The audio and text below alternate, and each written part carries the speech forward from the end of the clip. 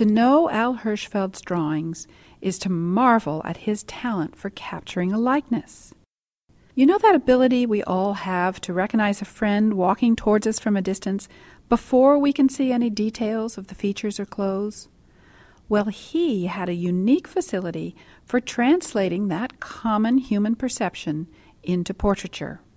Here he uses distortion to increase our sense of movement, making the picture seem like a freeze-frame image of bending, stretching motion.